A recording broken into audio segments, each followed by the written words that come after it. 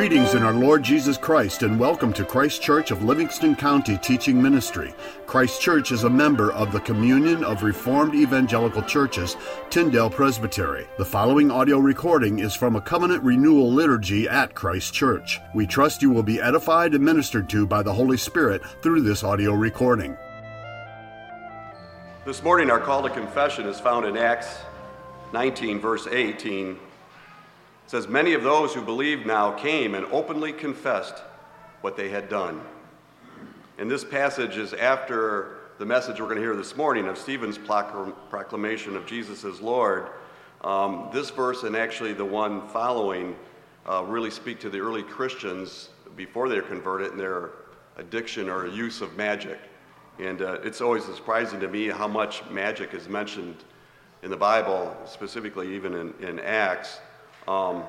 No surprise today, of course, that we're still, all these years later, using magic or superstition or luck. Any reliance on anything other than God is where we put our hope and trust, and we call those idols. So we come together now in this corporate worship to repent of our misplaced trust and confess of our sinful thoughts and deeds. Psalm 95:6 says, "Oh come, let us worship and bow down."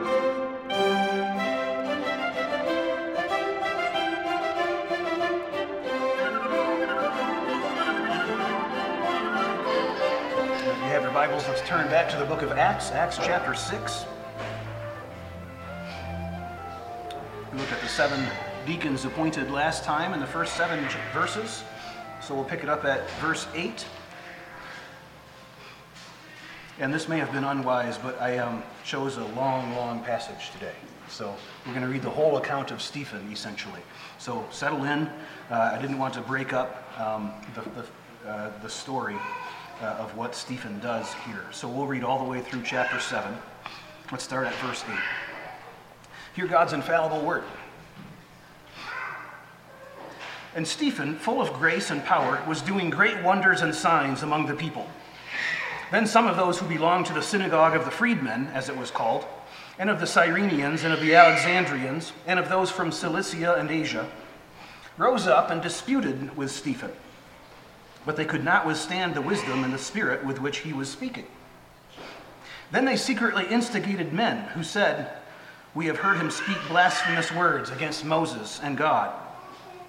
And they stirred up the people and the elders and the scribes, and they came upon him and seized him and brought him before the council. And they set up false witnesses who said, 'This man never ceases to speak words against this holy place and the law. For we have heard him say that this Jesus of Nazareth will destroy this place and will change the customs that Moses delivered to us.'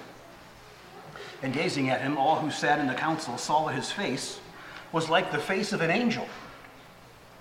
And the high priest said, 'Are these things so?' And Stephen said, 'Brothers and fathers, hear me. The God of glory appeared to our father Abraham when he was in Mesopotamia, before he lived in Haran, and said to him, "Go out from your land and from your kindred and go into the land that I will show you." Then he went out from the land of the Chaldeans and lived in Haran. And after his father died, God removed him from there into this land in which you are now living. Yet he gave him no inheritance in it, not even a foot's length, but promised to give it to him as a possession and to his offspring after him, though he had no child. And God spoke to this effect, that his offspring would be sojourners in a land belonging to others, who would enslave them and afflict them 400 years. But I will judge the nation that they serve, said God, and after that they shall come out and worship me in this place. And he gave him the covenant of circumcision. And so Abraham became the father of Isaac and circumcised him on the 8th day. And Isaac became the father of Jacob, and Jacob of the 12 patriarchs. And the patriarchs, jealous of Joseph, sold him into Egypt. But God was with him and rescued him out of all his afflictions and gave him favor and wisdom before Pharaoh, king of Egypt, who made him ruler over Egypt and over all his household. Now there came a famine throughout all Egypt and Canaan, and great affliction, and our fathers could find no food. But when Jacob heard that there was grain in Egypt, he sent out our fathers on their first visit. And on the second visit, Joseph made himself known to his brothers, and Joseph's family became known to Pharaoh. And Joseph sent and summoned Jacob his father and all his kindred, 75 persons in all. And Jacob went down into Egypt, and he died, he and his and our fathers. And they were carried back to Shechem and laid in the tomb that Abraham had bought for a sum of silver from the sons of Hamor in Shechem. But as the time of the promise drew near, which God had granted to Abraham, the people increased and multiplied in Egypt until there arose over Egypt another king who did not know Joseph. He dealt shrewdly with our race and forced our fathers to expose their infants so that they would not be kept alive. At this time Moses was born, and he was beautiful in God's sight. And he was brought up for 3 months in his father's house. And when he was exposed, Pharaoh's daughter adopted him and brought him up as her own son. And Moses was instructed in all the wisdom of the Egyptians, and he was mighty in his words and deeds. When he was 40 years old, it came into his heart to visit his brothers, the children of Israel. And seeing one of them being wronged, he defended the oppressed man and avenged him by striking down the Egyptian. He supposed that his brothers would understand that God was giving them salvation by his hand, but they did not understand. And on the following day he appeared to them as they were quarreling and tried to reconcile them, saying, "Men, you are brothers. Why do you wrong each other?" But the man who was wronging his neighbor thrust him aside, saying, "Who made you a ruler and a judge over us? Do you want to kill me as you killed the Egyptian yesterday?" At this retort, Moses fled and became an exile in the land of Midian, where he became the father of 2 sons. Now when 40 years had passed, an angel appeared to him in the wilderness of Mount Sinai in a flame of fire in a bush. When Moses saw it, he was amazed at the sight. And as he drew near to look, there came the voice of the Lord. "I am the God of your fathers, the God of Abraham and of Isaac and of Jacob." And Moses trembled and did not dare to look.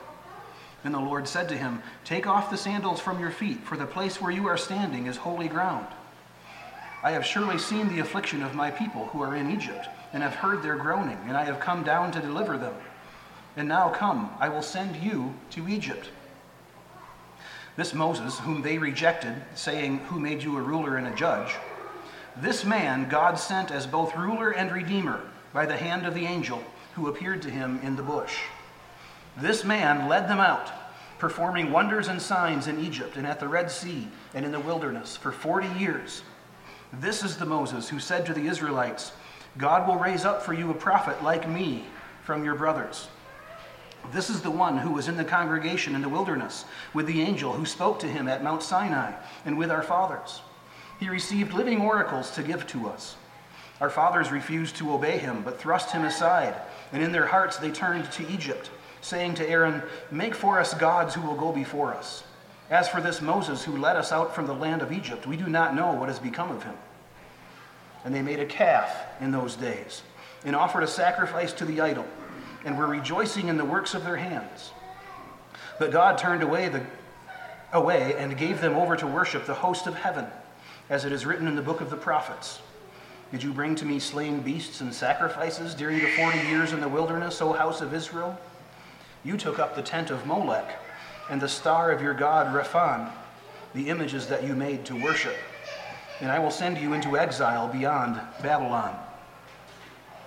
Our fathers had the tent of witness in the wilderness, just as he who spoke to Moses directed him to make it, according to the pattern that he had seen. Our fathers in turn brought it in with Joshua when they dispossessed the nations that God drove out before our fathers. So it was until the days of David, who found favor in the sight of God and asked to find a dwelling place for the God of Jacob. But it was Solomon who built a house for him. Yet the Most High does not dwell in houses made by hands, as the prophet says, "Heaven is my throne and the earth is my footstool. What kind of house will you build for me, says the Lord? Or what is the place of my rest? Did not my hand make all these things? You stiff-necked people, uncircumcised in heart and ears, you always resist the Holy Spirit. As your fathers did, so do you. Which of the prophets did not your fathers persecute? And they killed those who announced beforehand the coming of the righteous one, whom you have now betrayed and murdered. You who received the law as delivered by angels and did not keep it." Now when they heard these things, they were enraged, and they ground their teeth at him. But he, full of the Holy Spirit, gazed into heaven and saw the glory of God, and Jesus standing at the right hand of God. And he said, "Behold, I see the heavens opened, and the Son of Man standing at the right hand of God." But they cried out with a loud voice and stopped their ears and rushed together at him. Then they cast him out of the city and stoned him. And the witnesses laid down their garments at the feet of a young man named Saul. And as they were stoning Stephen, he called out, "Lord Jesus, receive my spirit." And falling to his knees, he cried out with a loud voice, "Lord, do not hold this sin against them." And when he had said this, he fell asleep. And Saul approved of his execution. The grass withers and the flower fades, but this word of God stands forever. And God's people said, Amen.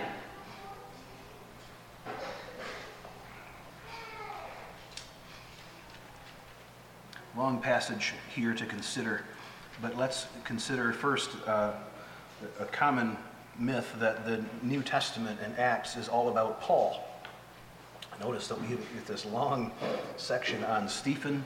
We have Philip coming up and Cornelius as well. Paul is mentioned here. There's a good foreshadowing going on.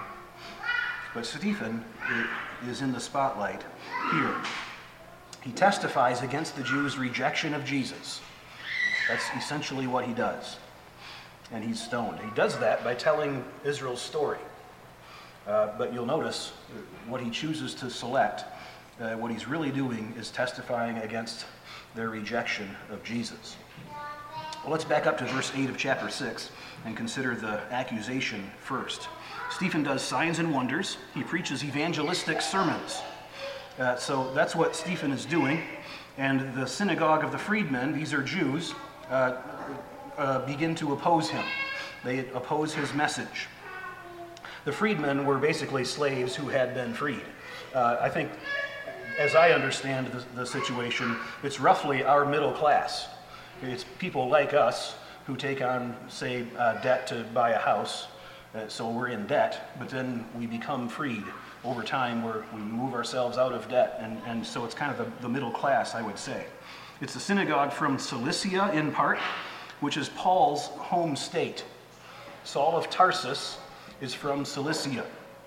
And so there's been a lot of speculation, I tend to agree with it, that Saul of Tarsus is one of those who is debating with Stephen here. And he obviously loses. That's what's said in verse 10. They could not withstand the wisdom and the spirit with which he was speaking. And if you remember what Paul says about himself later on, a Pharisee of the Pharisees, sat under the feet of Gamaliel. Saul of Tarsus, I think, had a fair bit of pride in his knowledge and how much he knew. And he did know a great deal. His mind was sharp and bright. But apart from the spirit, Stephen is defeating him in debate, pointing out that Jesus is the Christ. Well, they accuse him. Once Stephen obviously wins the debate, verse 11, what do they do next? They secretly instigate men and say, "We have heard him speak blasphemous words." This is something we have to keep in mind in this holy war between the serpent and mankind. Satan does not fight fair. And we constantly forget that and complain. But Satan is out to destroy us. If he can't win with logic and reasoned debate, then he'll try politics or brute force or false witnesses and lies. We've seen that in the last 20 years or so, maybe more than that. A small minority of homosexual activists have manipulated our entire culture and political leaders into celebrating their deviant behavior and forcing everyone else to as well. But this doesn't just come from Satan. This is coming from sinners, even in the church, among God's people, right? These are the synagogue of the freedmen. So history is full of theological disagreements, church history is, that turn into accusations of wrongdoing. If you can't convince them, then discredit them or remove them. Get others to question if they're really Christians at all. That's the kind of thing going on here. So they arrest Stephen, they charge him before the Sanhedrin, and Jesus said this would happen, right? Luke 12, verse 11. When they bring you to the synagogues and magistrates and authorities, do not worry about how or what you should answer or what you should say. The Spirit will teach you in that hour what you ought to say. That's Luke. That's volume 1. And here in part 2 of Luke's book, Acts, he's showing how that came to be. Here's Stephen, full of the Holy Spirit, knowing what to say by the Spirit's leading. It's coming true. Now the accusation, verse 12, is speaking against the temple and the law. And Israel, the Sanhedrin, the leaders, the rulers, they really made these their sacred cows. And I'm going to use that phrase a fair bit today, sacred cows.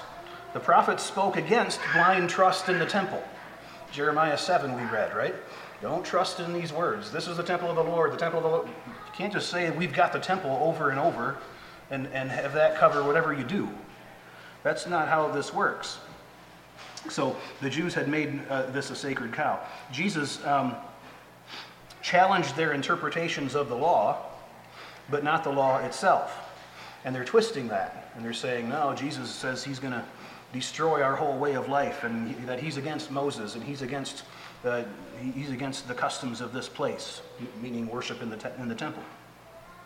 So the Jews had made sacred cows of Moses and the temple, essentially. And they will persecute anyone who doesn't hold to their distorted view of what the temple and Moses should be.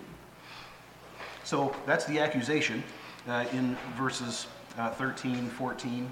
And they look at him at the end of chapter 6, and his face is like the face of an angel, which is interesting. Moses' face shone when he came down the mountain. Luke is making a definite connection there. Jesus' face shone on the Mount of Transfiguration with Moses and Elijah. When you hear his face was shining in the Bible, you automatically think Moses. And here they are accusing him of being against Moses. And so God makes his face shine. He says, this is Moses, basically saying to the Sanhedrin, right? So now Stephen's face is like an angel, and he's going to now interpret the law, which Moses gave.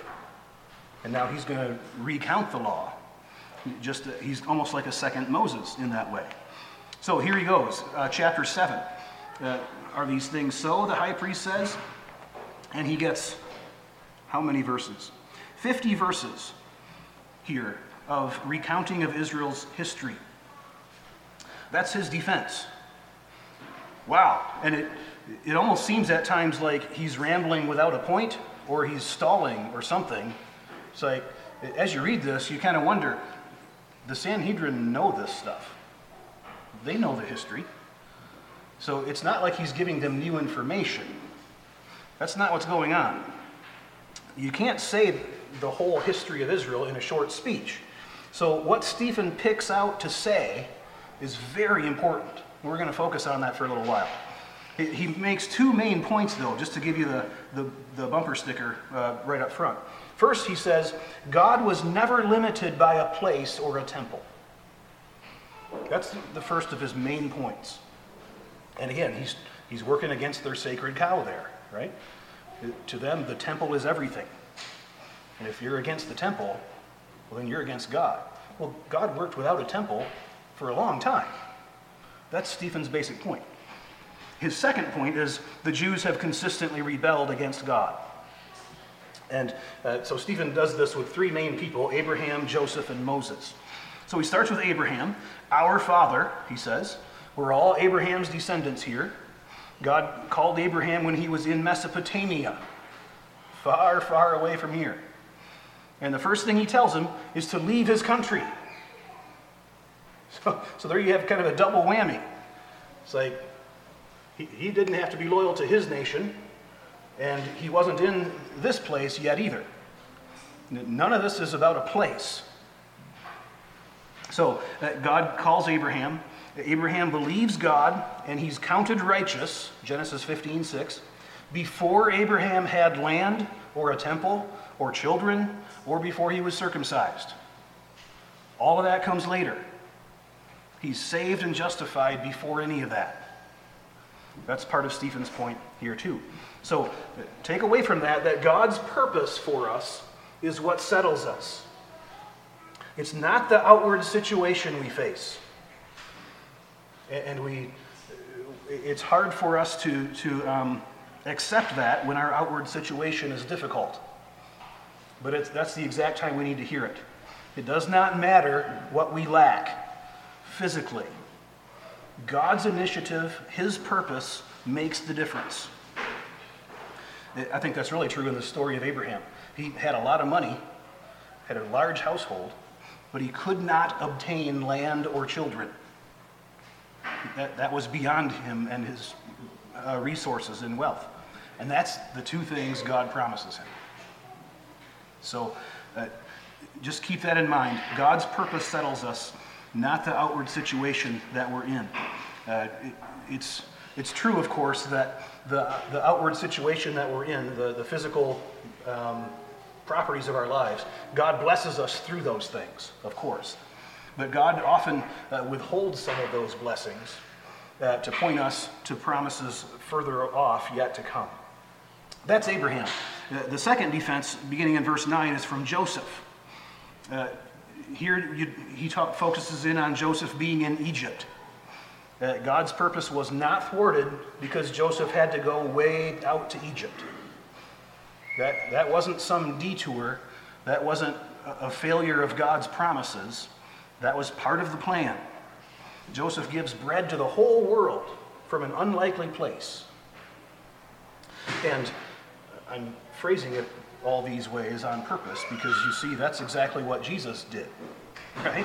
Jesus is the bread that comes down from heaven, born in Bethlehem, but he grows up in Nazareth in Galilee, an unlikely place.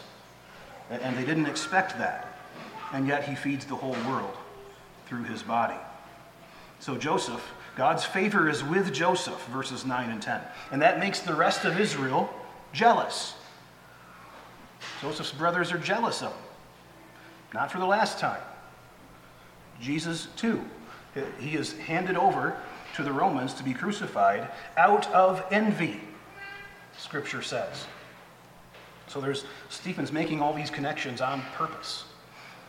Joseph is a ruler, verses 12 through 16. But his true identity was not known to the rest of Israel at first. It takes them a couple of trips until finally they realize, oh, it's Joseph. And he's the ruler. Same thing with Jesus. He's sent to Israel as their ruler, but they don't recognize him. And it's going to take them a while. So you see how Stephen is setting the story in this way to show them what Jesus, who he is, what he's done. There's more on that. Verse 14, the son calls the father to leave Israel to be saved. Joseph sends to his father Jacob and says, come to Egypt. You'll be safe here. You'll have food here. Right? That's how it is with Jesus. Jesus is young enough to be a son to most of the Sanhedrin members. And there he stands on trial before them, Matthew 26. And they're accusing him of blasphemy. And he's calling them to believe that he's their Savior. Don't trust in a temple or a place. Trust me. You're going to see the Son of Man ascending in the clouds, he says, calling to Daniel 7. But the Sanhedrin stay put. They refuse to go outside the city in faith to the Son who delivers. They went outside the city to mock him, not wanting to lose their place or their nation. They kill Jesus. And the result is that they lose their place and their nation a generation later. So Stephen's deep into the typology here. I love it. This is wonderful stuff. That's Joseph. Side note here, this is how the apostles and the New Testament prophets read the Old Testament, the life of Jesus and their time. It's rather foreign to us. We're more used to the systematic theology type of categories. But this is how they approached who Jesus was and what he meant to them. It's a little foreign to us, but it's foundational to New Testament doctrine to study this speech and to see why does he pick these people. That's why I'm spending some time on this. The third defense Stephen gives is from Moses. Here is a longer section, verses 17 through 43. Moses until he's 40. You have Pharaoh dealing harshly with Israel. Stephen speaks very highly of Moses, countering the accusation against him, right? They're saying Stephen is opposed to Moses. And no, Stephen says Moses grew up beautiful before God. So he's countering that accusation. Moses, verse 23, sought to save Israel, but they rejected him. He was one of their own brothers. See what he's doing again? He's describing Jesus. That's what Jesus did for you. You're treating Jesus the same way that you treated Moses back then. Verses 30 to 36, Moses from 40 years old to 80 years old. Lots of time on the burning bush here. And the reason there, I think, is because that place was holy. Because God was there and he made it so. That's what makes a place holy. Not because we've spent 46 years building this temple in Jerusalem, right? It's not holy because we, the Sanhedrin, decided it's going to be. The place is holy because God makes it so. And so Moses takes his sandals off because that place is holy ground. God sends the one that they reject to save them. Verse 35. This is why Stephen's spending time on this. God sends Moses back to Egypt to save Israel. And Israel rejects him. They turn against him as Pharaoh treats them more and more harshly. Then you have the Exodus. Jesus does signs and wonders as he leads Israel out of bondage too. Then you have the 40 years in the wilderness, verses 37 and on. And in the wilderness, Israel still rejects their Savior. They go back to Egypt in their hearts. They worship idols in the desert. This is a striking rebuke to the Sanhedrin. You notice that he's kind of ramping it up over time. It starts out pretty mild with Abraham. And with Joseph, they maybe start to see where he's going. But with Moses, they're not missing the point at all. And that's why he ramps up his rhetoric at verse 51. Anyway, it's a rebuke to the Sanhedrin. Again, Stephen's making a parallel here. You are being like your fathers. You're doing the same thing. There were those among the Sanhedrin who compromised with Rome's pagan culture. Stephen is also pointing again to a time of repentance. For a generation after Christ's work on the cross, Israel had a chance to come to Jesus in faith for about 40 years. From 30 AD, when Jesus dies on the cross, until Jerusalem is destroyed in 70 AD. And for 40 years, Israel was in the wilderness, trying God, tempting him 10 times. Are they going to come along? Are they going to come in faith? Most of them died in the wilderness. The parallel is striking.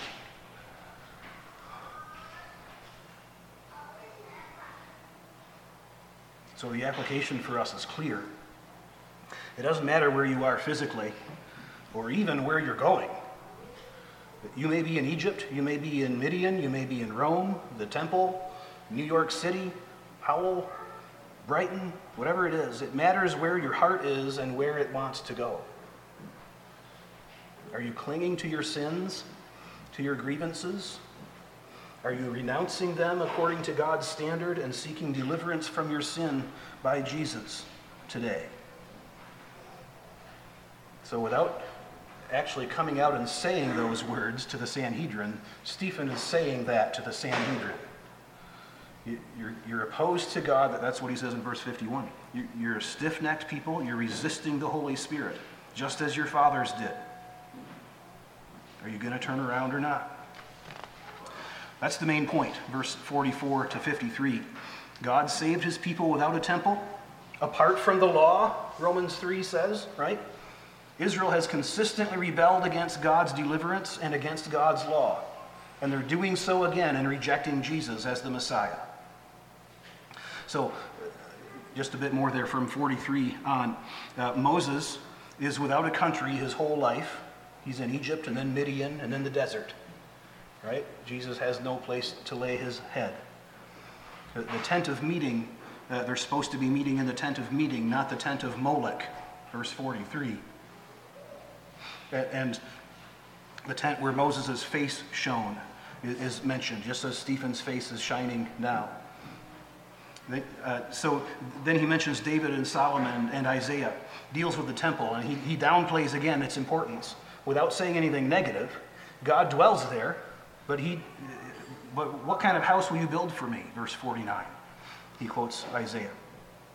It took until David to get a temple. And God didn't even command it to be built then. And David didn't even build it. God reveals himself to the fathers outside of Israel without a temple. Stephen could have just as easily have been quoting Jeremiah 7 here too. So just to sum it all up, all the major moments of Israel's life until David happened outside of the temple, outside of Jerusalem, outside of Israel. Abraham in Ur, Mesopotamia, Joseph in Egypt, Moses at Sinai, Israel in the wilderness. It's astounding. And then the climax, verse 51 to 53. This is not just a theological dispute. It's not just typological interpretation that you can disagree over and agree to disagree. This is a matter of faith in God. You are stubbornly resisting the Holy Spirit as your fathers did. You have the law, you trust in Moses, but you disobey the law. And Stephen's face shines like Moses did, but they oppose Stephen, just as Israel opposed Moses so often.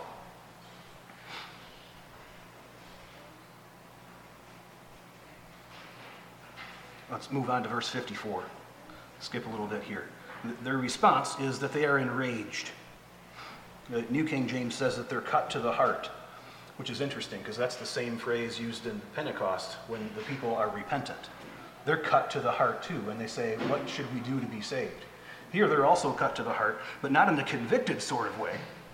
But like when you see or you hear about something really gross or something really evil, and you just kind of convulse. Like, ugh! That kind of cut to the heart. They are completely repulsed by what they're hearing. And that's important to remember. Realize that when you call people to repent of sin, their response is likely to be intense. A call to repent is intense and not to be taken lightly. If they don't agree that it's sin, they may become very angry. That's the landscape of the culture war that we're in right now, right? We're disagreeing over what sin is. That's what makes it what it is. In this case, they're angry at being accused of resisting the Spirit and rejecting Jesus, which they're doing. So their anger is sinful. It can also work the other way sometimes, right? If someone accuses you of being in sin because you bottle feed your baby, or because you show your kids a Disney movie, right? Then maybe the accused is right to be offended. So be careful making accusations or bringing a rebuke based on your limited understanding of someone's situation. I'm going to go easy there. Go as hard as you're extremely certain about. Well, verse 55, Stephen sees God, the Son of Man, standing at the right hand of God. This again recalls Daniel 7. It's the same language. The point being, the Messiah has come to you, and he's gone back up to his throne, and you still reject him. Even though he's sitting on the throne, you're rejecting your ruling king. It recalls Jesus standing before the same Sanhedrin. He's asked point blank if he's the Christ. And he says, you'll see the Son of Man sitting at the right hand of the power, coming with the clouds. So Stephen sees Jesus standing. And here's, commentators always point this out. Everywhere else, Jesus is sitting at the right hand. Here he's standing. Right? There might not be much to that, but we do have here the first martyr for Christ. The first to witness to the lordship, the salvation of Jesus as God's Messiah, who dies because of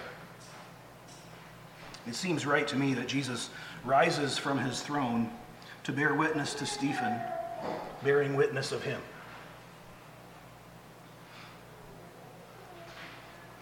Jesus said in Matthew 10, whoever confesses me before men,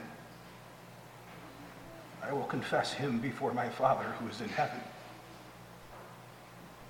And that's what Jesus is doing.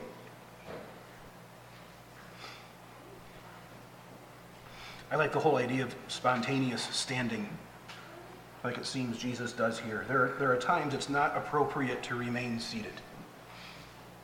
Right? We must honor the honorable. Scripture says to rise in the presence of the aged, for one thing. I've Always find that interesting. Or think of Handel's Messiah, right?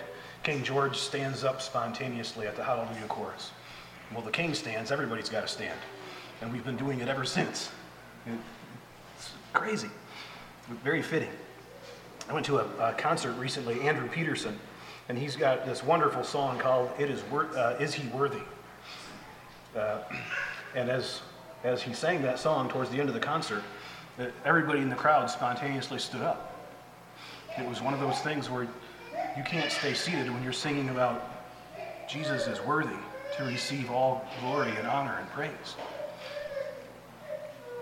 So, Jesus stands. They take him outside, verse 57, 58. They stone him outside the city. Just a minor note here. Interesting that they observe the minor points of the law. They go outside the city and they stone him. It's all done procedurally correct. Right? It's much the same as with Jesus. But no, they're committing a major atrocity. Stephen says at his death what Jesus said at his, verse 59 and 60. They're both executed on false charges, trumped up charges of blasphemy with false witnesses. They both appeal to Daniel 7. They both pray for forgiveness for their executors and for God to receive their spirit. Stephen is a Christ follower, a faithful disciple to his dying breath.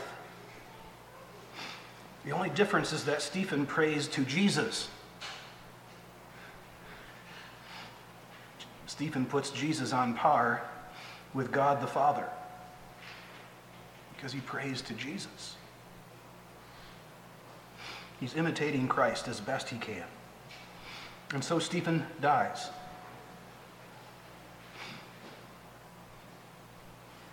And as we read the story, if we were to read this story in the newspaper today, it seems to me we would read it very differently than we read it in the Bible. We take this too easily as a failure. This is not a failure. This is faithfulness. Precious in the sight of the Lord is the death of his saints. Whether they die like Stephen here or at a ripe old age, peacefully in bed. It makes me think of Narnia, the last battle. Lewis has this great passage where the animals are dying in the last battle scene. And as they die, there's this relief. They're confused. They're in pain physically. They don't know what's going on. But they fall asleep and have sweet relief.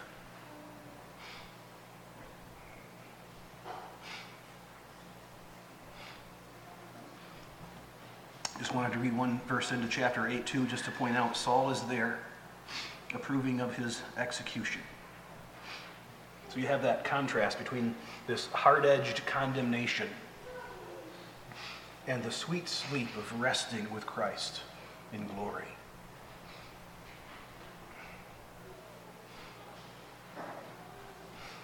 So, back to the main point a minute. Stephen has testified of Jesus as the Christ in Jerusalem, showing that God has been with his people all over the place. God has done everything needed for us throughout history without a holy place. And now the Spirit is going to go out as Jesus predicted and commanded in the Great Commission from Jerusalem to Judea to Samaria to the ends of the earth. We'll see Samaria in a few verses next time.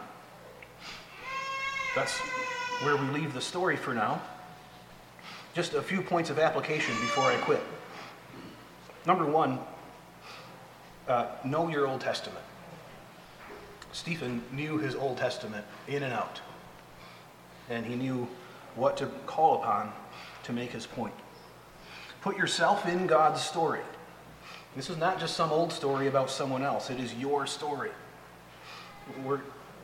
We've been grafted in, and we have some catching up to do to understand our story. Number two, remember the center of the story is Jesus. He's the offspring of Abraham, in whom all families of the earth are blessed. He's the new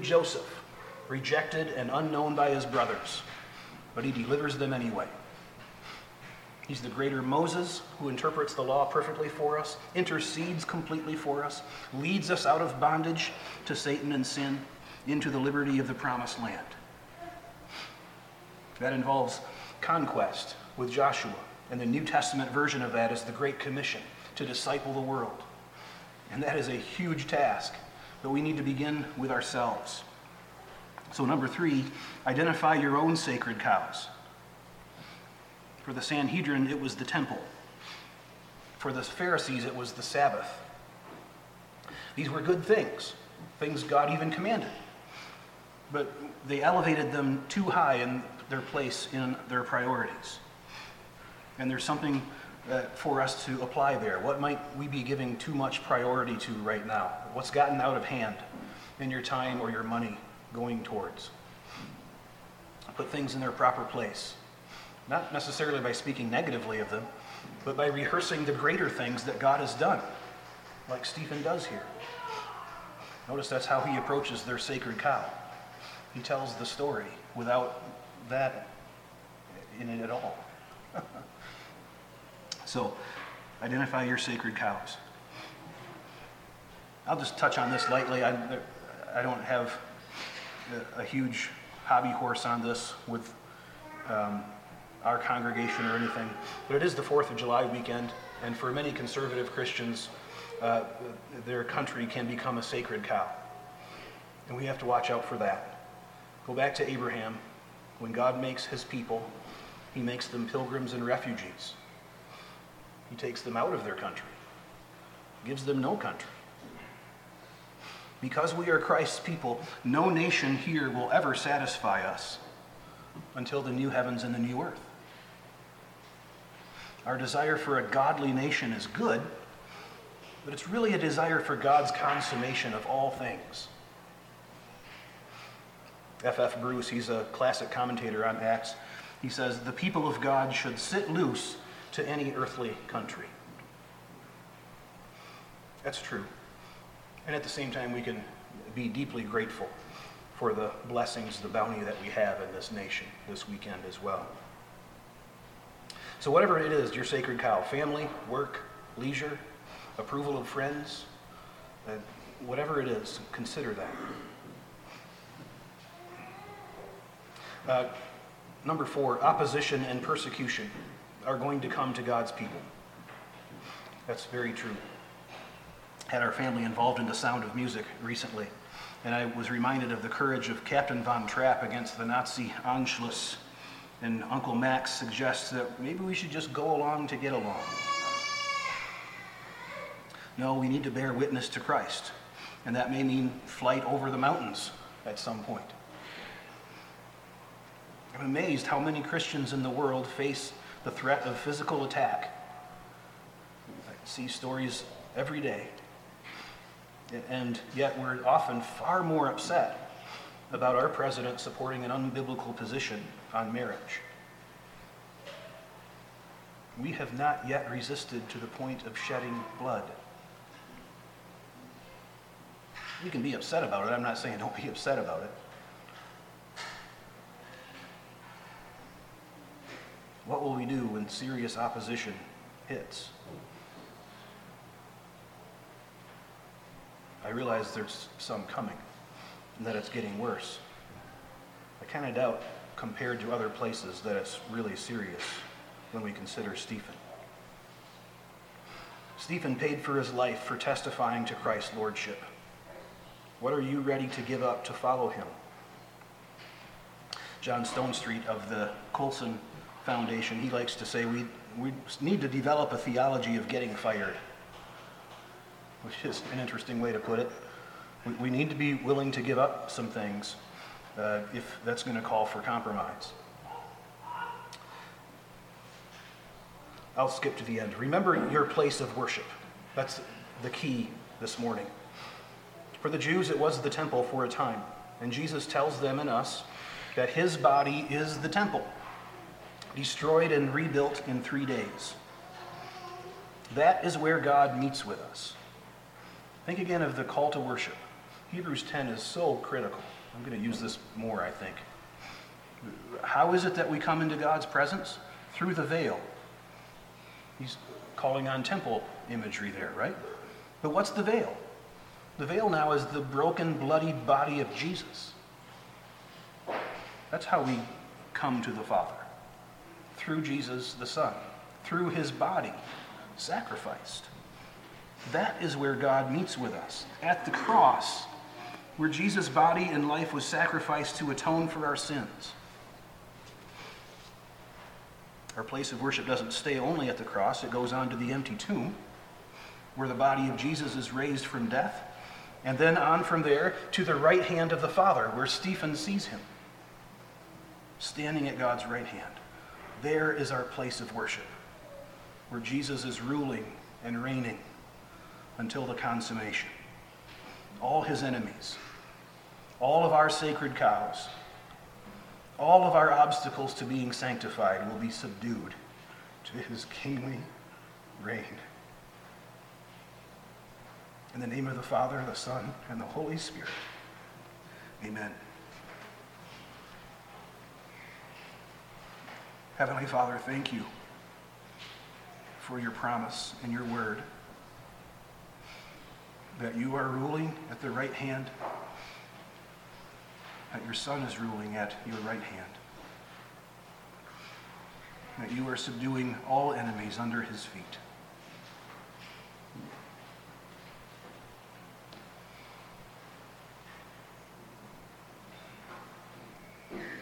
Lord, we are so thankful for that.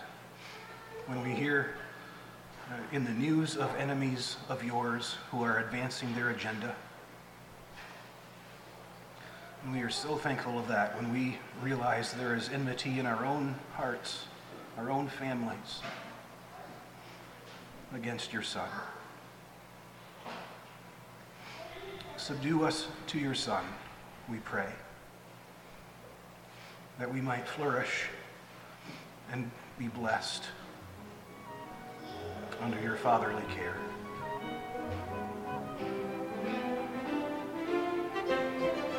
We pray all this in the name of Jesus, who is the ever-living Word. And we sing as he taught us to.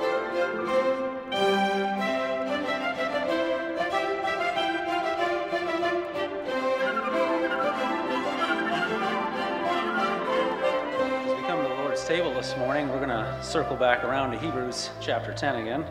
I encourage you to read through it later today, beginning to end. We're kind of doing it back to front.